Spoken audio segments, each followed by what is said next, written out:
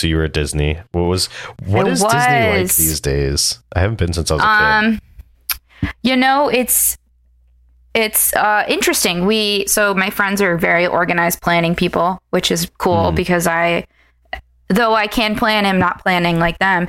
And so they picked like based on data, a week that had fewer kids based on vacation and all that stuff. So it was like less busy, I think, than we could have expected if we went other times. And we lucked out weather wise. But depending on the park you go to, there's some really cool stuff. I feel like in the old days, what was called MGM Studios, now called Hollywood Studios, was lame. And now it's like the place to be because that's where Star Wars is. That's where the Toy Story stuff is. Like there's all sorts of stuff happening there. So we had park hopper tickets. So we went back there twice. And the nice thing is the Food and Wine Festival at Epcot is 6 months long. So like it doesn't really count if it's half the year. But that just meant we got to like eat a bunch of cool food. Wait, that's awesome. As we walked around. Because I never it was really fun. I never have been to Disney when I was old enough to partake in such things as wine. Yeah. Legally. You can like drink around if you want. The thing for me that like, I guess because I'm trying to think if I've had an experience like this, but like drinking when I'm surrounded by a large number of children feels wrong. Yeah, no, that doesn't sound like a fun time. Yeah. For context, I didn't drink at the parks because my body decided to have a time and I was like hydration over everything. Yeah, that's totally valid. That's the one thing. It's hot. It's still September. It is a hot time. Yeah, Florida's got that lovely, lovely weather in the summer that I can't stand personally. So hold on. So lovely. Let's back up. So your friends did an amazing amount of research, it sounds like. Where did they find the data on like when there were I can ask for you. Like I feel like they should make a website. Like the best time to go to Disney. You know what I mean? Like that's... Oh, yeah. I bet you there's a whole bunch of like Disney adult blog type things because my friends are not Disney adults. They're just good planning people. But that's the thing. Disney adults are a thing. I have some friends who are self-proclaimed and I'm not trying to send offense to them. But there's also like if you stay at a Disney park hotel, you get access to like early hours or if you're in certain places, late hours. And that's really the way to do it is we had Magic Kingdom until like 1 a.m. one of the days. That's kind of fun. And legit like did everything in the span of 4 hours. I was like, people talk about Magic Kingdom being a 2-day park and I'm like, we just crushed it in 4. Not that you should crush things in 4, but it was kind of great. This is hilarious. Like I think when I say that Disney adults are weird, I don't mean that in a derogatory way because I'm weird and like weird is a cool thing, right? It's a quirk, but like totally. I had this boss once who was like the definition of like surly old man. Like he wasn't even that old, but he was a surly old man, and like, I remember like every now and then I would see him on the train on the way home and he would like give me a head nod and then just go back to reading his book. He was one of those people who's like, don't talk to me when we're not at work. Like leave me alone. Like very, not a bad person, but just pointy haired boss, and so the thing but his one thing was he was a Disney adult. So this is a guy who's got the Mickey Mouse watch where the arms are pointing at the different times. Oh, the classic. He's got a Mickey Mouse phone case. He goes he used all of his PTO every year to go to Disney. He would go like multiple times a year with his wife and kid. And there would be a picture, like we'd always be like, show us the picture, and there'd be a picture of him with his family wearing the Mickey Mouse ears, but he wasn't smiling. He was just surly looking, but with like the slightest upturn in the corners of his mouth. And it was just like hilarious to just imagine him like giggling with glee, eating like a Mickey Mouse ear ice cream bar, but just like, and then coming back to work and being like, I don't want to work here. Rah. You're like, you didn't even smile that much. Was it really a joy for you, sir? I mean, but if you get that's the thing is he'll say no more than like 3 or 4 words about personal things. But if you just get him going about Disney, it's like, it's a lot. Yeah, you're like, oh, you are a human. Exactly. You do have emotions. Yes. We love that. Everyone needs something. And if Disney's your thing, then fine, go for it. Even though I have, Walt Disney was a terrible human being. Doesn't matter. We can separate the art from the artist. Yes, we can. Cool. Well, since Ramey's not here today, I have a guest host, Jordyn, Hello. who you might remember from previous episodes. And that means I get to do the intro. Wow. I'm Robbie. This is Jordyn. And this is I Would Never Know, a podcast.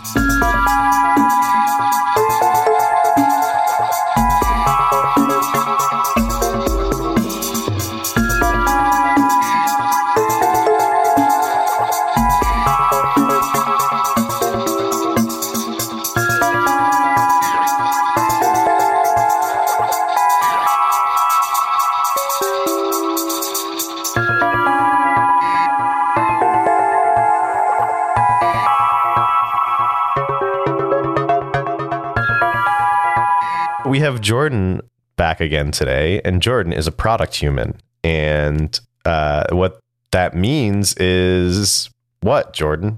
What does a product human do? In this moment, I, product human, sit somewhere on the product team working with product managers and also doing like user research, user experience stuff. We're saying this loosely because I work at a startup that's still figuring out how to UX, how to product design, how to design research, all those things. And so my title as it stands is weird and doesn't mean anything in the design world. PM, voice of the customer. Like, what is that? And so that's why I say product human, because what is that gobbledygook? I like that you say that your title is weird, because that just puts in my head like you holding like the like a business card a la American Psycho that just says Jordyn Burger. Weird. Oh, I want that. How do I get that? I'd name some of the websites that you could get that from, but none of them are sponsoring us, so that's not happening. So I'll DM you. Never mind. I don't need it. Not worth it. It's funny, when I started this job, my mom's like, oh, send me a new business card, because she collects the business cards from my jobs. It's very cute. And I was like, they haven't gotten a business card. That's so funny. Somebody like at my office was like, I need a business card. I was like, and my brain did a little thing like, a what? Like, why would you need a business card? Yeah, to me, if you're at a conference or you're like going on site somewhere, then it probably makes sense. Does it though? Because like, I feel like all you have to do is just be like, my name is blank, look me up on LinkedIn or something. Like, oh, that's true. I feel like business cards just become clutter. Some people are into it. I guess. I don't know. Maybe it's an ego thing. I feel like maybe it's an ego it is. thing. Like, here's my business card. But again, that's just the American Psycho in me. Do you want to talk about it? No, it's fine. We can move on. So, you know, like I was really excited to get you on today to talk, because something that keeps coming up in my work at a startup and the startup that I advise, and just like in general, is everyone's like, UX kind of became this like really cool thing and everybody's doing it. But nobody knows what the fuck it is. And like, everyone just assumes that UX is just a fancy word for, can you like do some graphic design for me? And I'm sure you have some fairly strong feelings about that, but also like, you know, it's funny. Product management has been a role for a very long time. Long in tech industry timelines, and I think Microsoft really set out this really interesting model for it, but like even then people don't really know what a product manager does, and my assumption is that they just make me write more documents. That's my experience with product management, but I wanted to talk to you because you seem to know smart things about this, apparently. So like, start off a little bit with like your journey as like how you got into UX and like why. Yeah, sure. So I went to a tiny engineering school for my undergrad. I went to Olin College. I was in the 9th graduating class, so we're talking very new school. Not to be confused with Oberlin, which often happens. Sorry. It's okay. It's one of my favorite things that happens all the time. For clarity, I totally have talked to Jordyn about Olin a million times, and yet last weekend I sent her an article about something that happened at Oberlin, and she's like, "Oh wow, That's cool, but not relevant to me at all. I was like, too bad I went to Olin. Anyway, so I graduated in 2014. And at that time, user-centered design was kind of a thing known in graduate school. It wasn't really taught in undergrad at that point, except that was something that was really kind of unique to Olin at that point. We were taking our user-centered design course our sophomore year. And that's kind of what made me realize, like, oh, this is something that's really interesting to me. Focusing on the human. What are we actually doing? What are the needs? Not just making biomechanical systems just to make them, right? Making them solve real problems. And so when I graduated, or I was looking for jobs before graduating, I knew that I wanted to learn more about the design process and kind of how it applied to the working world, and was able to land a job as a user experience design associate, I think was my title at the time, on this very large design team. And I say that because I'm sure we'll get into the size of design team. Does size of design team matter? But that team at the time when I joined was about 60 to 80 people. It included separate researchers, separate copywriters, and separate designers. This is important because generalists become a thing over time, but we'll get there. I spent my first 3 years working there, initially starting as a user experience designer, eventually moving into a generalist as the team became all generalists. And then that was cool. I realized I loved research because I finally had the chance to do research, and briefly went to the grad school to learn more about doing good research in healthcare. Since then, I've worked at 3 other companies in more of a kind of generalist role. So the first company after grad school was as a product designer. So again, here's a title change there. Then I moved to a place where Robbie and I worked, where I started as a product designer, eventually became a design researcher. Again, new terms, used to be user research, now is design research. And then I came to where I am now, PM voice of the customer, which really lines up with all of those other titles. But the thing I think that's the common thread across all of these jobs, despite the slight changes, is this kind of experience/design, and that the core is really about the user. There's been a lot of change in kind of the terminology, I think, over the last decade. And that's largely because, as you said, UX has taken off, which is great. It's a lot of different words for the same thing in some core. Old school days, and by that I mean when I started my career, people heard product design and said, oh, they must be industrial designer. But there's been a huge push, I would say, to kind of recognize that software is a product too. And so product design applies to software as well. So the idea being that an industrial designer is going to design something like a vacuum, or I don't know. I'm looking at the things on my desk. A mouse. I was like, wow, a vacuum. I don't know. Yeah, a desk even. A desk, yeah. Like actual physical products. But software is also a product. Yes. Very cool. So what would you say you do here? Like what, these are all really cool terms. And I think they're definitions, I should say. These are all great definitions. But, if I were to walk up to a random person off the street, play that back, and then say, what do you think this person does? They'd be like, can you please leave me alone? I'm trying to get my coffee. Yeah, they would. Yeah, especially in Seattle, because you can't talk to people off the street. That's like literally illegal. So what does a UX researcher or UX designer, and I mean, those are two different things. What do they do? Well, let me take a step back, because you said something funny earlier and you saw me laughing. I think for the folks on the audio, we're on a Zoom, and I was giggling. At my first job, I mentioned I was on a very big design team. At its peak, 120 people. There was a company meeting once where the CEO said verbatim, who the fuck is UX? What does that even mean? And so even being on a large UX team where people knew what that was, we made t-shirts, by the way, which probably was bad, but I still have it. Wait, you made t-shirts that said, who the fuck is UX? It said, who the F is UX? We, bleeped it a little. And then on the back, it said, what does that even mean? I love that. It was not an official work sponsored t-shirt. But point being that even companies that have a large presence don't know what it means. And I have trouble explaining it to my friends and family. I like to think of it as we are the people who I used to say are the voice of the user, but are really the interpreter of the user. We're the ones trying to understand, who is the person we're making something for? What is their workflow that it's going to be used in? And how do we fit in that workflow seamlessly so that they can do their job better? And so I like to give the example of, my first job was in electronic health records. When you're working in electronic health records and you're someone working front desk at a doctor's office, you're spending your whole day on that software. And so any small change that you make has a huge impact on a person's day. And so as a user researcher, you want to make sure you understand, what does that day look like? How many interruptions are they getting? What are the sort of questions that they have when they go to that software?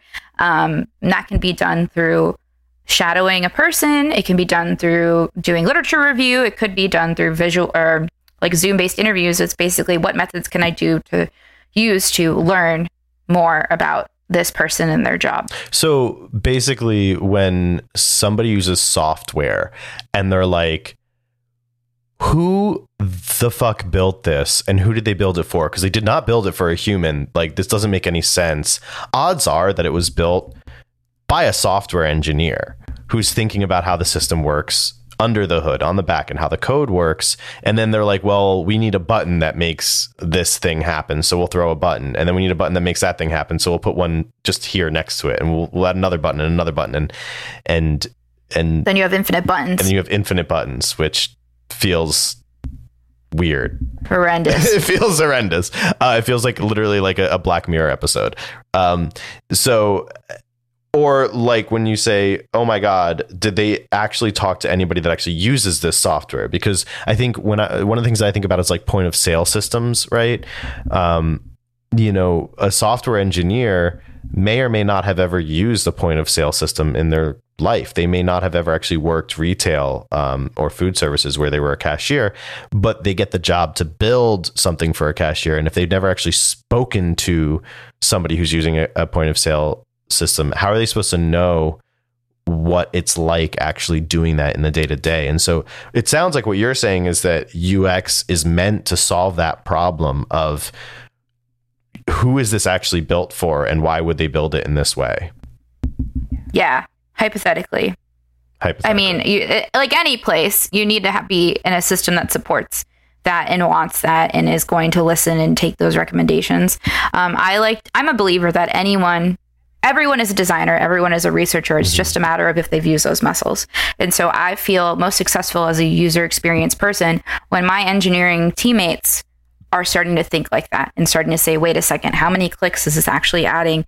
Do we accomplish the goal? Did I actually go off spec and make something that just adds more bugs? Those sort of questions. Then I know that like I've done my job, because it's not just about designing something good or researching something well. It's about helping make sure that the team understands why we're doing the things we're doing and can feel empowered to do so. And so you just said designing or researching. And so another thing I want to maybe ask you about is we hear about UX designers and we hear about UX researchers. And typically, but not always, those seem to be two different people with maybe two different but somewhat overlapping skill sets. And so what is a UX designer? Are they just, making fun logos? I know the answer is no. And what is a UX researcher? Are they just talking to people all day? Yeah, great question. And quite frankly, I've been burned on this before, and you've seen it happen. So I think of both of those roles in context of what I call the double diamond, and maybe we can link to this in the show notes.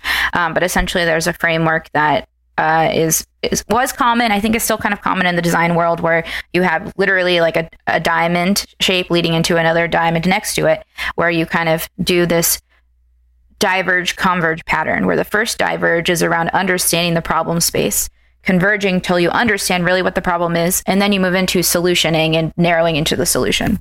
And so realistically, researchers and designers live across both worlds of kind of problem definition and solution solving, but they have different roles in different worlds. And so I say typically, and research applies everywhere, but the type of research you do is different. So when I think about a researcher, often they're thinking about that problem space. What are we trying to solve? Designers are going to be involved there. Maybe they're making some mock-ups to help make sure that we're on the right track. They're really the person responsible for saying, this is the solution we're creating. That can be done through, the Figmas, the softwares that make design solutions. It could be through making a paper prototype. It could be making a workflow diagram, right? But designers are the ones ultimately saying this is the thing that we should be creating.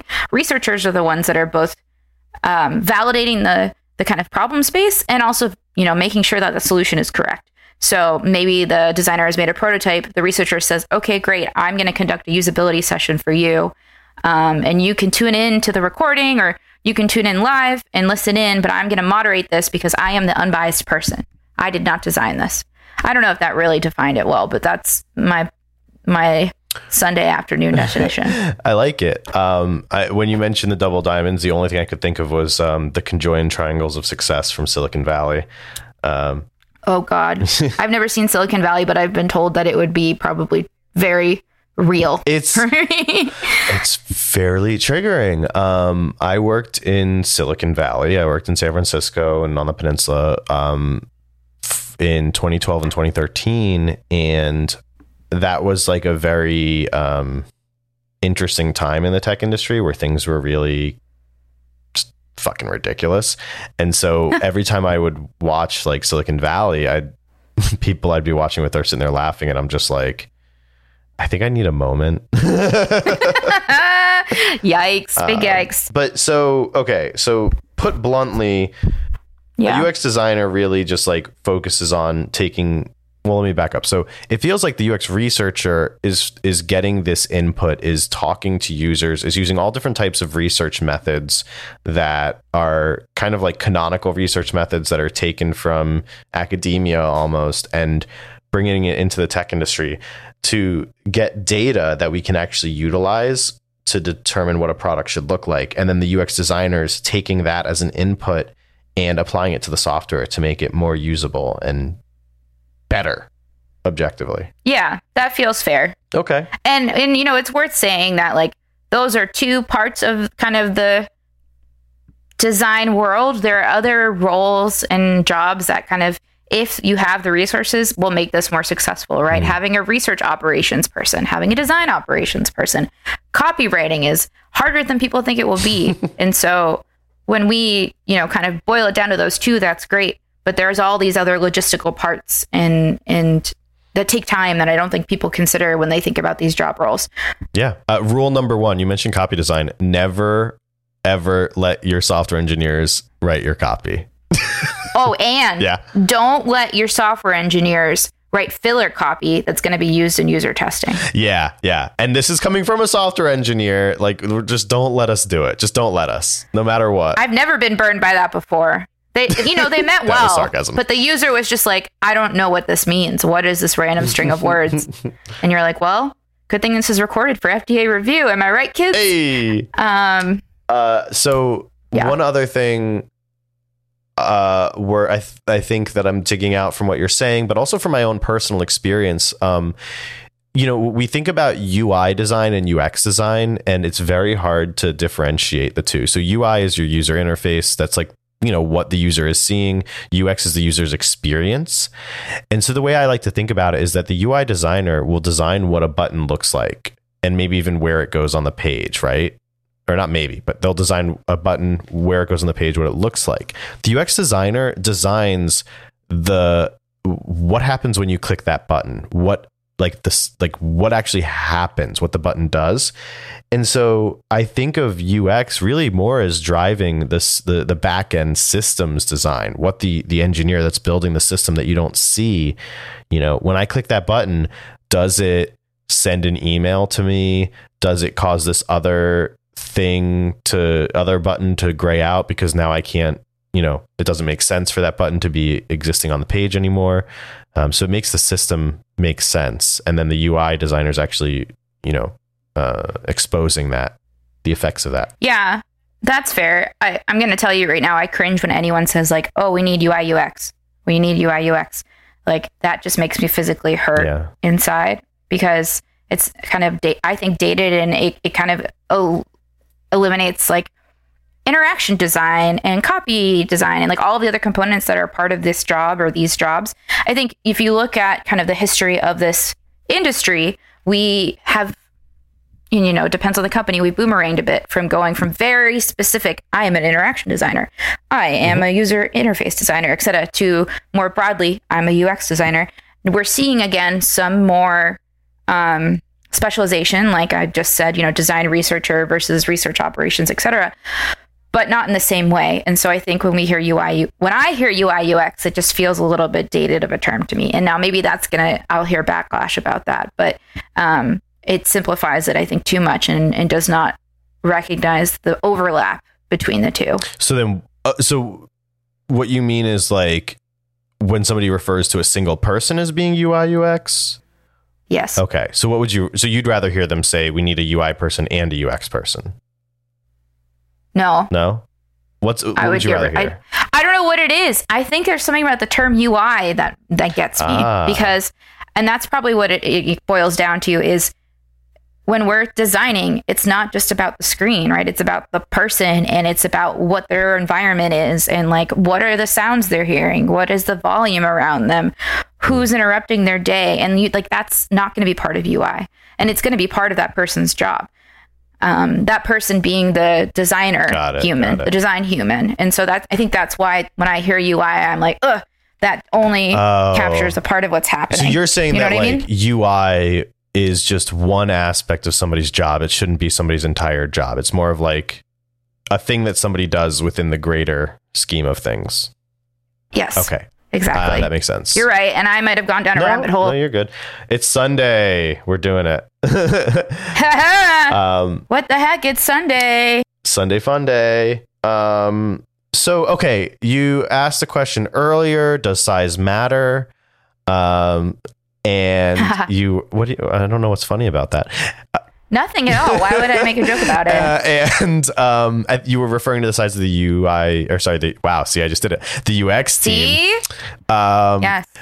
So let's talk more about size of company, because I think this is really interesting. So I personally believe that UX should be brought on very early. With the startups that I advise, in every startup's going to be different, but typically within 6 months of bringing on the first engineering resource, so the people who are actually building the product, I like to bring on a contractor to just, even if it's just for a couple hours a week, to do UX, just to make sure that our first customers aren't going to be getting something that is just completely not what they need or want. And so I know that other people think, okay, you know, we have a product person, maybe the CEO or whatever, like they can talk to the users, they can probably do this. When is, I don't know, and I think obviously you're going to be biased, but I still want to hear your input on, if somebody's listening to this and they're thinking, should I bring on UX? Is it too soon? What do I need? What would you say to them? I say it's never too soon, right? Like, I say this because you and I have worked together, but to me, UX person helps you solve problems. That's our core kind of job. Our job is problem solvers. Now, the way we solve them is slightly different, right? If you're a researcher, you're solving them by getting data to show conclusions. If you're a designer, you're solving them by creating a visual artifact or whatever that may be. But we are problem solvers. And so it could be even helping with organizational design for that startup, but that's something that I think UX humans are good at. And so part of what drew me to my third company, the one where I met you, was that I was told the first designer was employee number 13. That is 13 and 14 technically. There were two. But the point is, you don't hear that a lot with small companies. You don't hear UX is one of the first people hired, and design is kind of part early in the process. Now, is that necessarily mean that they're going to be good without design? Not always, right? But recognizing that they say, oh, early on, I know this is important, that is very telling. Okay. I think that's really important. Should I go back to the size question, though? Yeah, let's talk about size. Or you said size of the company. I guess there's two parts, right? Like size of the company, size of the design team. My my first job, I mentioned when I joined the team was like 60 to 80 designers. Its peak was 120. The company, when I started, was about 3,000 people. When I left, was 5,000 people. So that's a pretty good percentage for design, I think, compared to other companies. The perks of joining such a large design org as a new grad meant that I had so many people to learn from. And I would not trade that experience for anything. There is something so incredible about having that many folks, whether they're on your product or other products that you work closely with, but having those folks as a network later in life, but also just in that moment being like, hey, I saw you worked on this project. Help me understand what your process was. The second job I had, I was at the peak of that size, one of 3 or 4, maybe 5 at the most, at a company of about 300, but it was purchased by a 50,000 person company. And very different, because now you're also talking about being incorporated into a large company, and that's a whole other ballgame. Right now, the company I'm at is about 150 people. We've had like one person as a formal UX design person, but it's not a formal part of the company. And so one of the things that I have been doing, whether or not should be, but I believe I should, is, creating proposals and saying, hey, here's the value that this team will bring. Here is why we need it now, or really why you guys needed it 100 people ago. But let's recognize that we need to do it before we get to a point where we can't really regroup. I think you just said something really important. One thing that I've been doing, not sure if I should be, if you believe that you should be doing something, you should. And I think this is really important, because people, one thing that I hear often from people is like, my company is doing X and they should be doing Y, and they're dumb because they're not doing Y, but I'm not in leadership, so I can't do anything about it. And it's like, maybe look at it this way, that you're working at the company literally is you. Like the company, like there's 150 people at your company, Jordyn. You are one person, and everyone else is just one person. So, and without all those one peoples, like if it's just the CEO, the company's now one person and they can't get anything done. The company doesn't exist. And so you're right. I think it's really important. And put one other way that I like to, explain to people is like, you're working at this company and you're not only getting paid, but you're also getting equity in the company, which means you are a part owner in the company. And when you own something, you have a say. No matter how much you own of it, you should have a say. And so I think it's really important to say, you know what, I'm just going to sit down and write out my proposal of why we should do X, Y, and Z. And maybe it happens, maybe it doesn't, but that's, words don't, just speaking about it, just complaining about it, just talking about it doesn't do anything, but actually sitting down and writing it down does. Spending the 30 minutes to write the 4 pages or whatever means that it can be shared, right? It can be discussed and hopefully acted on. So let's pivot a little bit. So UX, you make things good, and everyone should hire UX people and give them all the money. Great. Yes. The fuck is a product person? What the fuck is what is a product manager? Why are they not project managers? And what is a product owner? What about program managers? Yeah, what are those? Oh God. Answer all these questions in 3 minutes. Go. I might not be able to do it effectively, and we'll need a little assistance. That's good, because this is a typically 75-minute podcast, so go for it. Oh, lit. All the time in the world. Just kidding. So I think about product managers as the user experience partners in crime, right? Like, we are paired at the hip because a lot of the things that we do and care about overlap. PMs, when I say PM here, I mean product manager, are thinking about, what's the product we're creating, but often with more of a business lens, right? What are the ways we're going to commercialize this? What's the kind of revenue model? How do I make sure that all of our ticketing and Jira tickets and GitHub or whatever are all good to go, and making sure that we are good to actually, have a working Scrum team? That's how I think about it as a PM. They are kind of the owning the product side. Ultimately, the last decision maker, I guess, when we're coming to product. We as designers bring things to them and work with them, but ultimately they make the last call. Program managers are just that. They manage programs. I think about it as like, let's say you're working on a platform and the platform has a bunch of algorithms. A program manager may be responsible for one of the algorithms and making sure that all the different chickens are not chickens. They're herding cats, right? Their job is like making sure all of the different stakeholders are sticking to timelines, right? Making sure the program is successful. Got it. And I guess you could say project is like that too, but this is where I get stuck. What's the difference between program and project? And I was about to say, where do the chickens come into place? But I mean, project manager, from my perspective, is really just the here we go. The product manager decides what we're building. The project manager helps determine how. And it's very often that we don't have project managers because that role is taken over by an engineering resource where they, Yes, you're right. Sometimes I'm right. Sometimes don't say it too much. It'll go to my head. I know. That's why I only said it twice. That's why, this is the problem with Rami not being here. I don't have anybody to keep me down to earth. Stop being bright, Robbie. And did I fill in the void? Well, yeah, but you also have to stop laughing at my jokes. But I can't. I'm just so funny.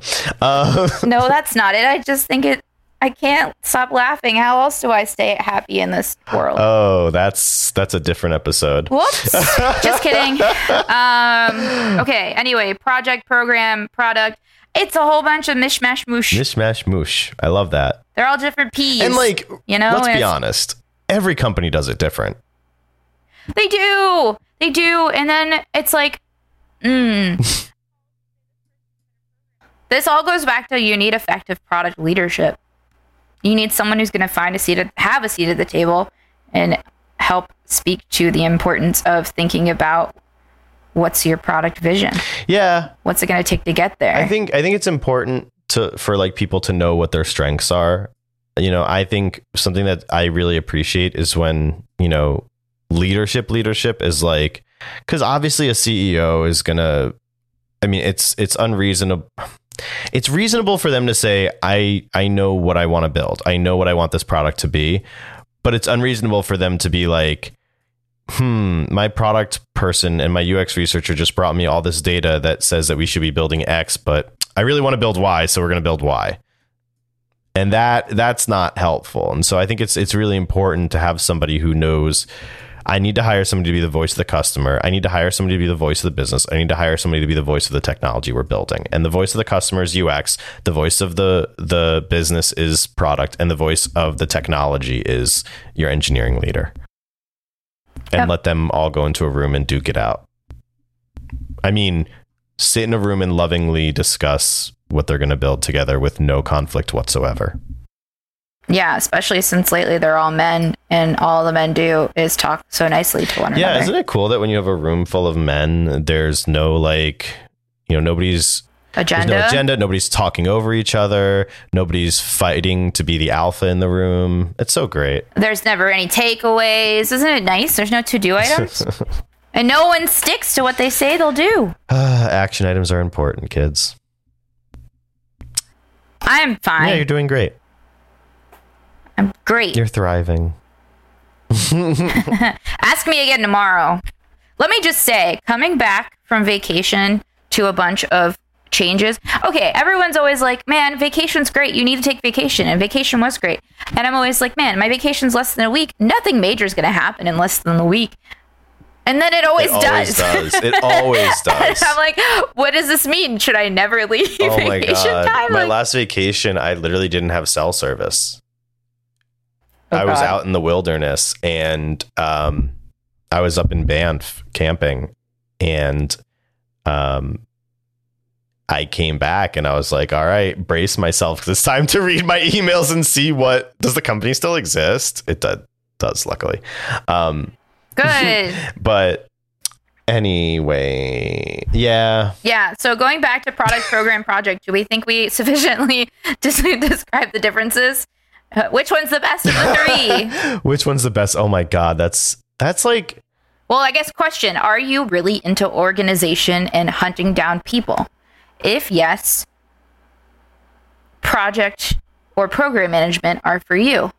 If you like blue sky, messy problem trying to make everyone happy, but you won't be able to. Product managers for you. How's that? That's perfect. I love Thanks. That. I worked on it really hard. Or my grammar's really good. Here's a spicy one. If you have an MBA and you don't know what to do with it, product managers for you. What is with that? Why does having an MBA make you qualified? Doesn't. I worked at a corporate innovation lab, and their PMs were people that they took from around the business who just had MBAs. That was like the only qualification. And it was so painful working with them because they were like, I don't know anything about how a software is built, but I think this is the product that we need to build. And I'm not going to listen to anyone who says otherwise, even if they do research. And I was like, okay. I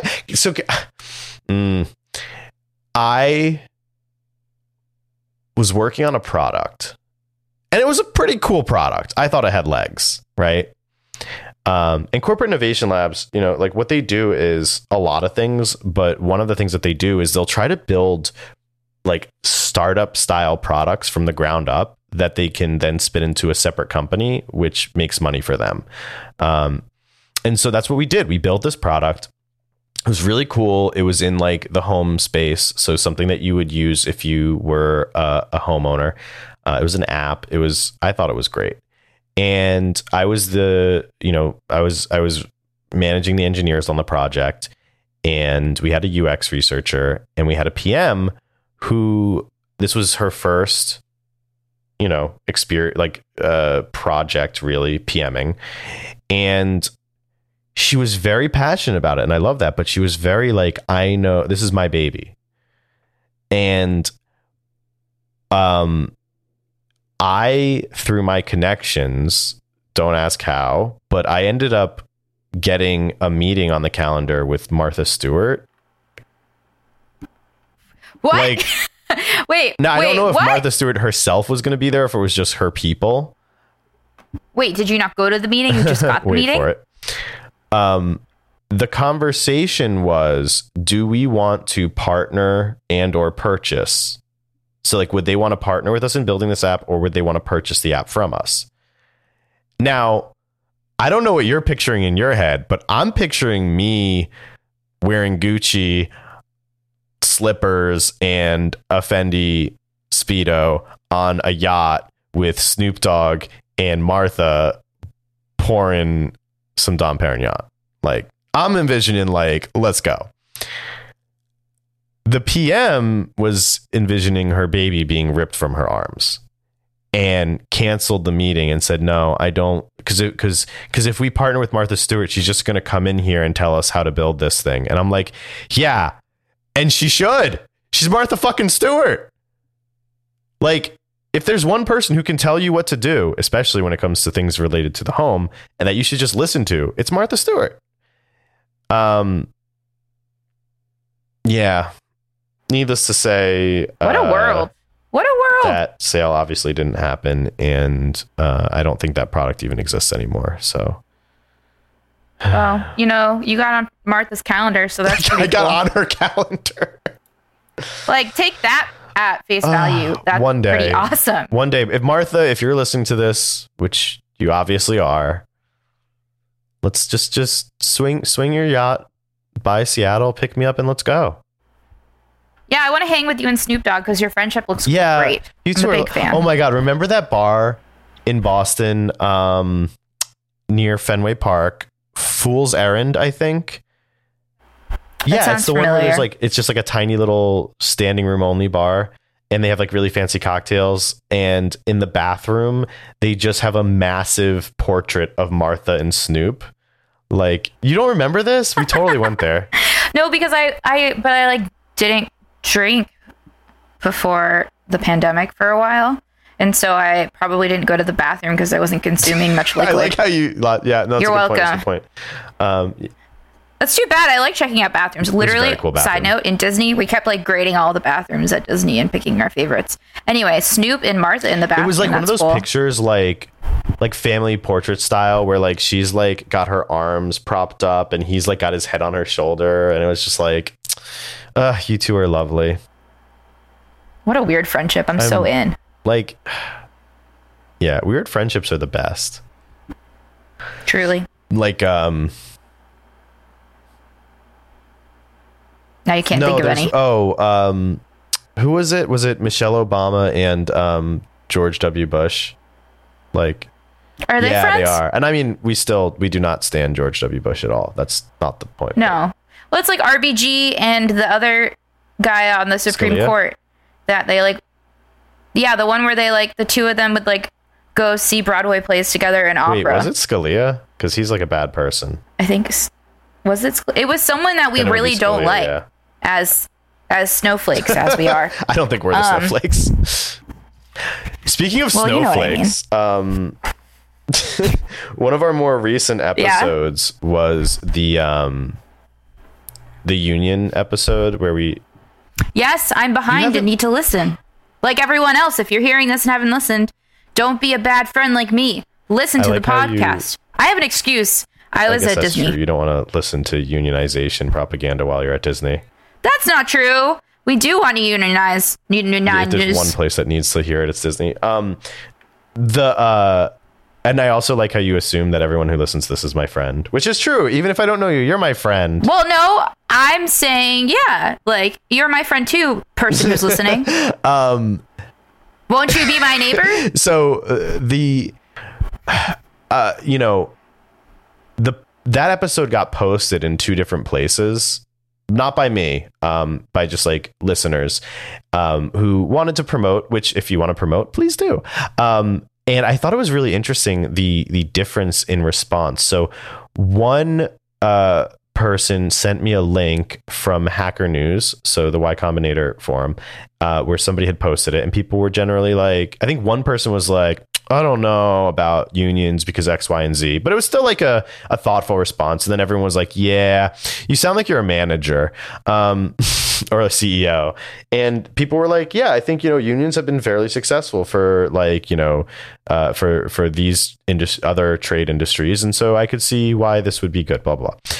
And then somebody posted it to Blind. I don't know what that is. So Blind is it's an app where it's fully anonymous. The only identifying factor is you have to use your work email to create your account. So it just associates you with the company that you work for. But it's like, you can't just say, oh yeah, I work at Amazon. You have to use your Amazon email to prove it. Wow. And people on there are just salty. So one of the big memes on there is TC or GTFO, which means even no matter what your post is, even if your post is like, hey, what's your favorite place to get dinner near the Amazon campus, you have to list what your total compensation is.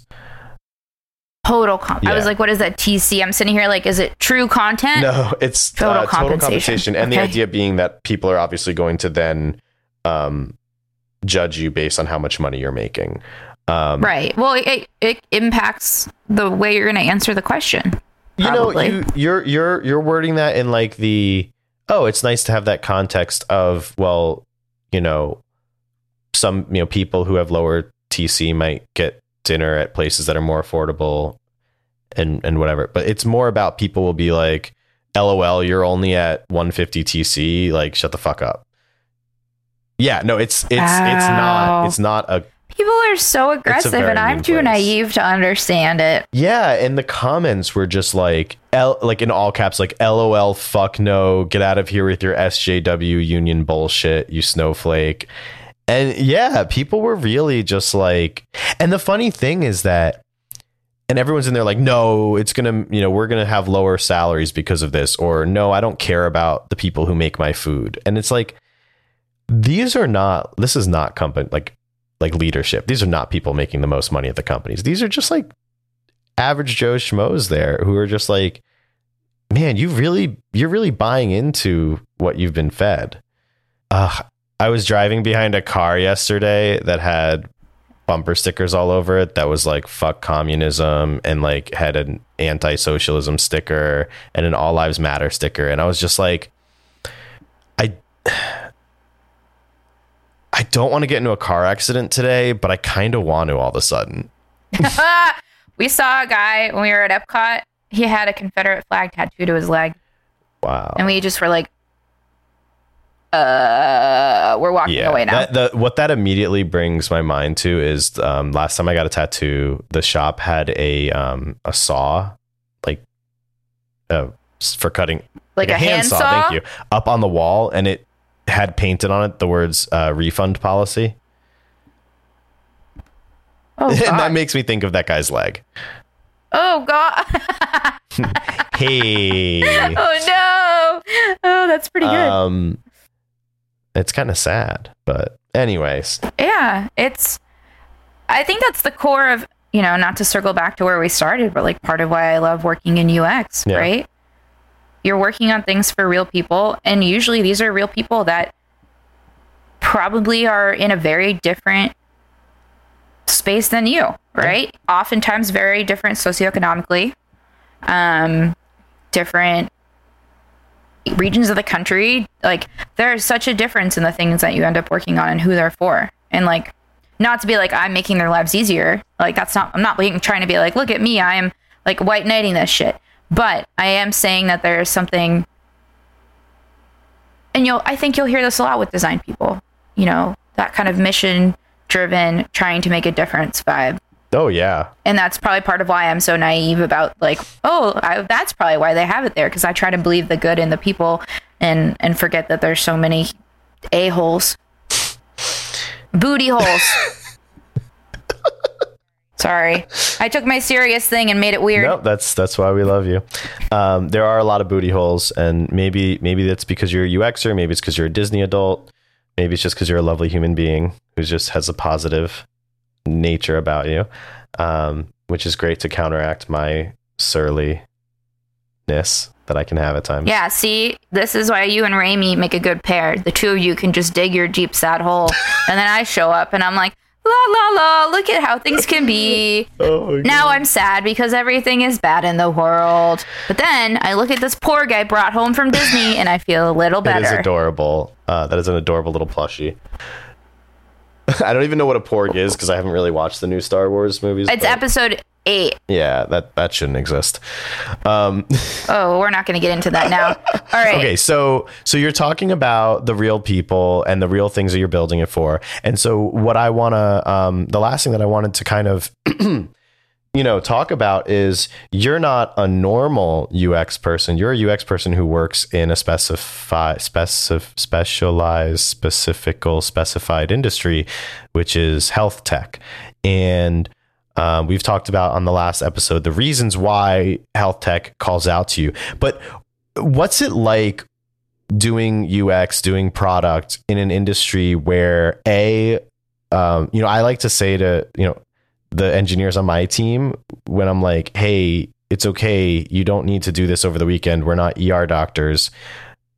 That's a little bit different for you because it's like, well, our technology is being used by ER doctors, or something like of that sort. So like your end result is going to have a serious impact on somebody's life, but also as a result of that, you're not building this in a vacuum. You have oversight from the FDA. So how does that change your job? Yeah, it's definitely a different type of different stakes, higher stakes, depending where in the healthcare space you are, right? Like I mentioned EHR, electronic health record, where I worked first. If a person can't get into a patient's chart and that patient's in the ER and they need to understand what medications they're on, that's a huge issue. And so when EHRs go down, it's kind of, this is awful. It's very funny to go to like the Facebook pages for those EHRs and see what people are saying because they don't hold back because they spend their whole day on those softwares and like it makes a difference for patient safety. And I use that term a little loosely here, but patient safety is kind of the most important thing. You were starting your question around kind of like what is it like working in that industry in a specific industry. And I think part of the and I know I talked about it before, but part of the joy of working in healthcare and health tech is the system is so complex inherently. No matter what part of the system you work in, it is complex. It requires a lot of industry knowledge and it just changes based on where you go, right? I've done a little bit of everything from EHR, MRI, CT, pathology, right? Like I've done a little bit of everything. So now I'm a slowly building up my puzzle pieces. But, you know, when we're interviewing folks to join teams, one of the things we usually look at is on their resume, you know, what places have they come from? Are they working on products that probably have complex problems?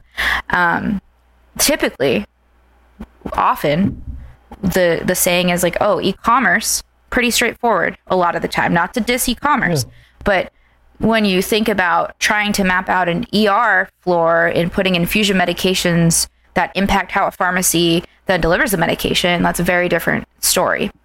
And so I think there's a large component there of understanding kind of what are the implications of what you're doing, knowing that you need to understand the space more than you might. And it's potentially, it's not something that's impacted you personally in the same way, right? Like you could argue everyone buys things.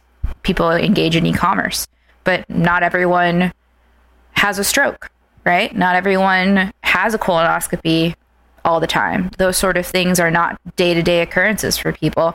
And so it does require a different type of empathy and a different level of kind of recognizing you have to be open to learning. When you were saying... I just dissed a whole bunch of people who work in e-commerce. No, you didn't. When you said not everybody has a colonoscopy, I was about to say, well, people should, but then you said every day. And I'm like, yeah, no, people should not do that every day. That doesn't... Yeah, I know. I said it was like, that's a weird way to phrase it, but no, you know. I mean, let's not imagine getting a colonoscopy every day. Look, I worked at a health tech company with you, and I remember you and I going to a pathology lab and putting on the little coats and, you know, being like, we're scientists, but like walking around the lab and like understanding all the little things that they do and where things could go wrong that could result in an incorrect diagnosis for cancer. So something serious. And trying to figure out how we can build software that improves that process and does not make it worse. And that is stressful. And there's a lot there. And I will say, as somebody who is then prior to that and even after that role, I've worked at e-com companies. I did so because yeah, like e-com is easier. It is. And that doesn't mean that like the job is easy. I mean, you still have to navigate office politics. You still have to do stuff. It doesn't mean that the like what you're building is less valuable. Like, I mean, if you want to talk about like in dollars and cents value, but it's sometimes nice not to have to think about like, take away the whole life and death thing, but how do I, like, what is this totally novel problem that I can't Google, right? With e-com, it's usually about the funnel. It's about getting people onto your site, getting them to buy things, and being creative about ways to do that. But there's at least some resources out there, and you're not trying to reinvent the wheel all the time. And, you know, sometimes that, you know, is nice, especially because personally, the things that I like to focus on are the organization that I'm building, like the people that work at the company. And if I'm building something that I know how to build, or at least I have a lot of experience building it, and I don't need to, you know, when I was working at that health tech company, I was spending a lot of time researching FDA practices and FDA regulations. And that took time away from me being able to coach people and to work directly with the team. And so it's kind of nice to just not have to think about that. So I don't think there's anything wrong with saying that, yeah, e-com is simpler in some ways. It absolutely is. You know, I think it's important to be realistic about what we're building, because again, I can say to my engineers, we're not ER doctors. I can say to my engineers, look, if the website goes down, it's a problem, but let's calmly fix it and let's not make a big deal out of it. You can't say the same if your system is being used to diagnose and treat patients. Right. So, right. You know, it's just a different... it's a different ball game. It's a different ball game. And I love playing ball games. I'm a sports Yeah, you know, person. us sports kids. Oh, yeah. We're really good at She sports says ball. that she's dating someone who does sports. Wait, you date a sports person? Yeah, big baseball fan. Baseball fan or baseball player? Fan, not player. How can you be a baseball fan? I don't get. I'm sorry. It's so boring. I don't want to open. I've opened this can of worms and I can't take it. No, you don't have to. I will. Look, I grew up in a Yankees family and I had to go to these Yankees games and I was miserable. They're so long and nothing happens. Like, I can at least go to and as an adult, I can go to a football game. Like, and I'm like, yeah, I can get into it. Sure. I can go to a hockey. Oh, I love going to hockey. Sure. I mean, I don't like seek it out, but somebody's like, hey, I got Bruins tickets. I'm like, yeah, let's do it. Baseball? I don't know. You're cracking up because you want to comment on this, but you're in. No, I am a person who can go to any sports game and get into it. I don't know what it is. There's some, and this is probably like, I love going to music shows because there's something about like being in a group of people excited about a thing. I am so easily swayed and into like, yeah, sports. I don't know what that's about, but like, that's just music who I am. Shows. And so, what do you call that? Concerts. That's the word. Hey kids, want to go down to the underground music show and huff some marijuana? Let's go to the show with the music. Oh dear. Oh, is that what they do? Sometimes. Wow. Okay, I'm gonna hold you to that, and next time I have the opportunity, I am taking you to a metal show. You might not be the first one to take me to one. Oh, that's right, because. Oh. Yeah, we should talk about this offline on the podcast. Oh, we're not talking about your love life on the podcast? I mean, we can. It just feels weird. You know what's funny? Nice? Not dating at work. Not dating like a coworker, you mean? Yeah. Yeah. This podcast isn't about that, like this episode, but like PSA, don't bother. I've never dated a coworker, but I can't imagine it's an enjoyable experience. I don't know what to say. I literally did have a dream though recently that my wife started started working at the company I work at and was my product person. And like, I was just like, I had this just like really wide-eyed look of, I can't argue with my product manager anymore. Oh no. I mean, maybe it would be good for you in that then all of the tension is just directed at work instead of home. Not that there is tension, but like if there were, you know what I mean?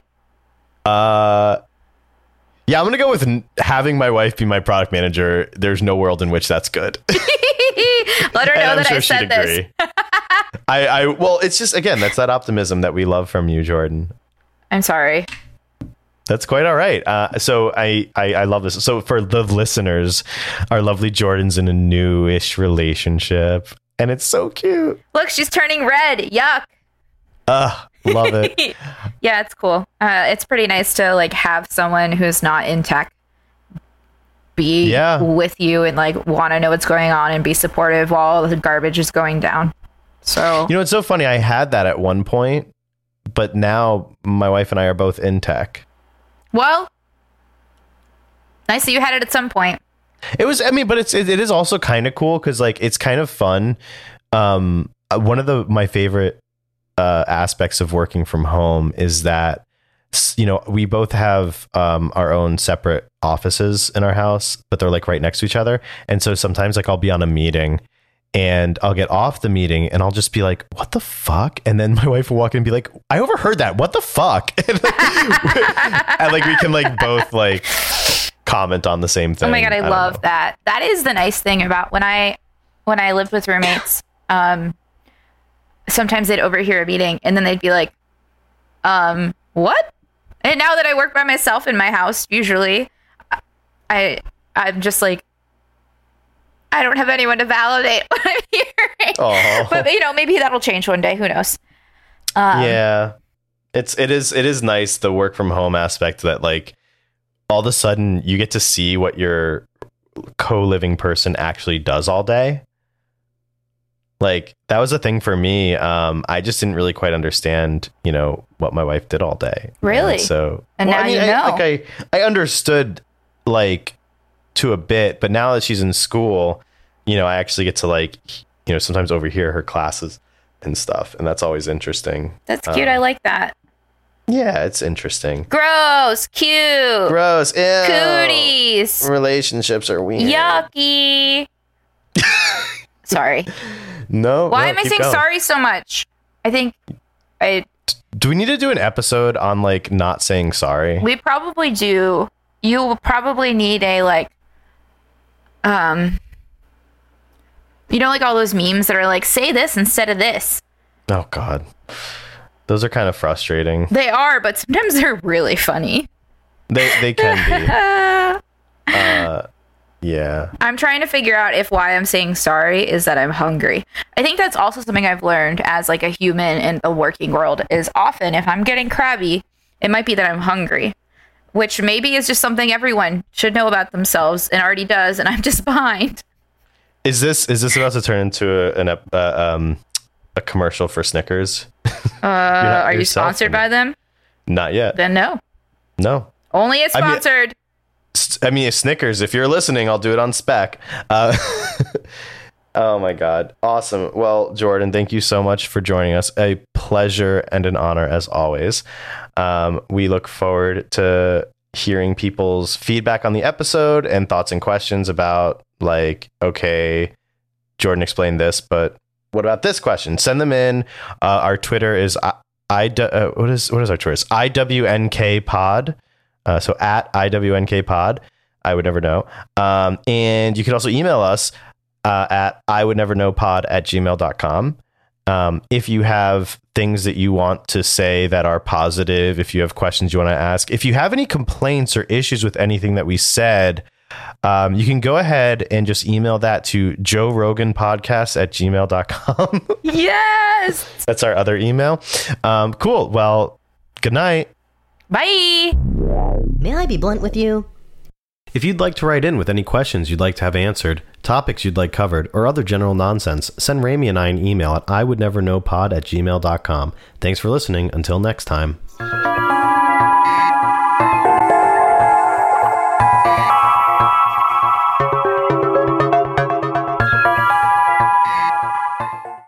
Are we doing this again? Oh, we're going to do this again. Are you sure? Oh, and then we're going to do it again and again and again and again and again and again and again and again and again and again and again and again and again.